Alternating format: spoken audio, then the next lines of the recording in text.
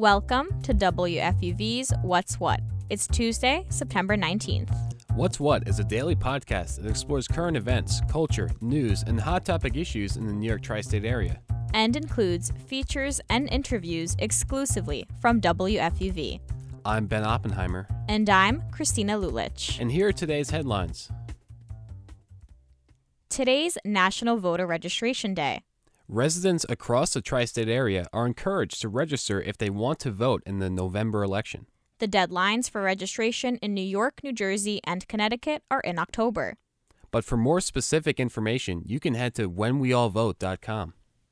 And now it's time for music. Every Tuesday, the What's What podcast gives you updates on the latest music news. And today we're joined by WFUV's Jaya Joyce. Hey, Jaya. Hey guys, it's good to be back. We've had a lot happen in the music world over the past week.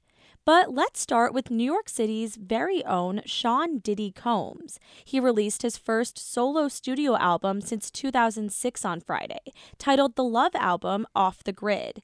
And New York City has been giving the iconic rapper his flowers, especially Mayor Eric Adams.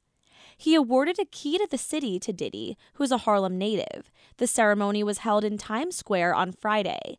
And along with producing legendary music, Mayor Adams said Diddy's recognition is about more than just the rapper's career. Adams pointed out Diddy's activism in New York City, like his continued support of schools in underserved communities. What else did Mayor Adams have to say about the award? So, outside of being a reminder of Diddy's accomplishments, the key serves as a symbol of civic recognition for those who have contributed to the common good of the city. And Mayor Adams said that Diddy is the perfect candidate for the award for being the living embodiment of the New York City attitude. And Mayor Adams wasn't the only politician involved in some music-related news this week. Just last night, President Joe Biden mingled with Broadway members in the Big Apple. What was the president doing on Broadway? Well, he wasn't singing and dancing, Ben, but he hosted a fundraising concert to benefit his re-election campaign. The private event featured musical talent like Sarah Bareilles, Lin-Manuel Miranda, and Ben Platt. And outside of the musical performances, President Biden took some shots at former President Donald Trump and his MAGA Republican allies, who he said are a threat to American democracy. Now, let's turn from New York to some updates on new releases. What's the buzz on Blink-182? Blink-182 has announced that their reunion album will be released on October 20th, but the title track will be coming out this Thursday at 10 a.m. The album will be called One More Time and is the group's first album with Tom DeLonge since 2011.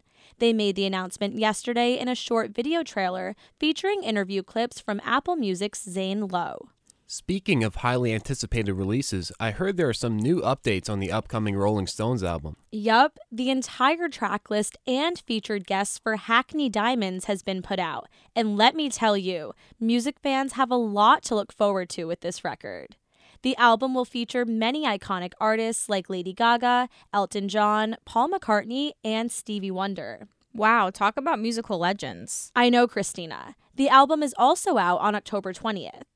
But while we have so many exciting releases, Drake fans may be bummed to hear that he's postponing the release of his new album, For All the Dogs. Why is that? Well, the album was supposed to be out this Friday, but he pushed the date back to October 6th. The reason is because of his ongoing tour with 21 Savage. He said on Instagram that he would either need to cancel shows to finish the album or complete the mission and drop the album before the last show. I guess Drake fans will just have to wait 2 more weeks. BTS hasn't had an album out in a while. What's going on with them? Well, it's funny you ask. Just the other day, the K-pop group announced that another one of their members will be completing mandatory military service. Their member Suga will be enlisted in South Korea by the end of the week. But he's urging fans not to be upset and that they'll be reunited again in 2025. I'm sure the BTS army will be anxiously awaiting their reunion. Jaya Joyce is a reporter at WFUV. Jaya, as always, thanks for keeping us up to date. Thanks for having me. New Yorkers are uneasy about the future of their state. That's according to a new poll released by Siena College this month. A little more than half of New Yorkers say their quality of life is getting worse, and just 14% say it's getting better. And a major factor of these results could be the rising cost of living across the state. It seems to be an issue across political parties, too. 80% of each partisan group in the survey say they're concerned over rising costs of housing, groceries, and other day-to-day needs. New Yorkers are also concerned about crime and the recent influx of migrants, but that seemed to be more of an issue for Republicans in the survey. Creating policy solutions for these issues is a major part of Governor Hochul's agenda for her first full term. Her current approval rating in the poll sits just under 50%. We've all sat in New York City rush hour traffic and wished our car could fly. Well, that fantasy could become reality sooner than you think. At least for New York City's taxis.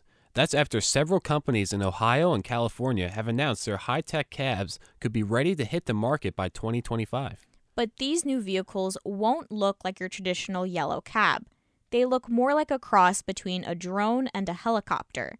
And they're also significantly quieter and easier to fly than most aerial vehicles. And most importantly, the new rideshare would be all electric, and it could get people from Lower Manhattan to JFK Airport in just 7 minutes. Users of X, formerly known as Twitter, may soon have to pay up if they want to continue using the app. In a live-stream conversation with Israeli Prime Minister Benjamin Netanyahu, X's owner Elon Musk said that people might have to pay a small monthly fee. It was a solution that Musk proposed after he was asked about combating anti-Semitism on the platform. He says that by asking users to pay what he calls a small fee, it'll cut down on bots that have been used to amplify hate speech. If Musk's plan is put into motion, it'll be one of his many efforts to see the site bring in cash. A new art exhibit at the Met is showcasing a couple of frenemies from the French Impressionist era. Edouard Monet and Edgar Degas are the center of the new exhibit, Monet Degas. And while the two artists shared many similarities and were great friends at one point, the relationship turned sour after Monet didn't like the way Degas portrayed his wife in a portrait. The confrontation resulted in a slashed painting, which can now be seen at the exhibit. But in later years, the artists would both admire and criticize each other's work through letters.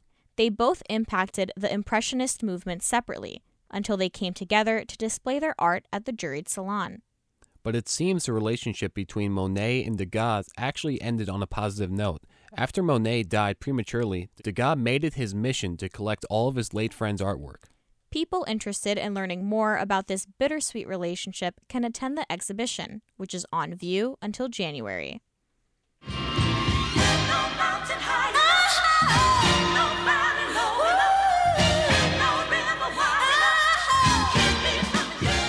And on this day in 1970, the legendary Diana Ross had her first #1 single in the U.S. with her song, Ain't No Mountain High Enough.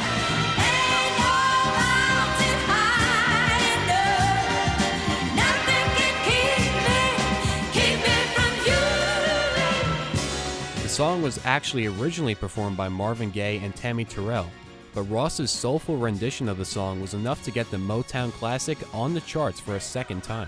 This was also Ross's first #1 song after leaving her former girl group, The Supremes.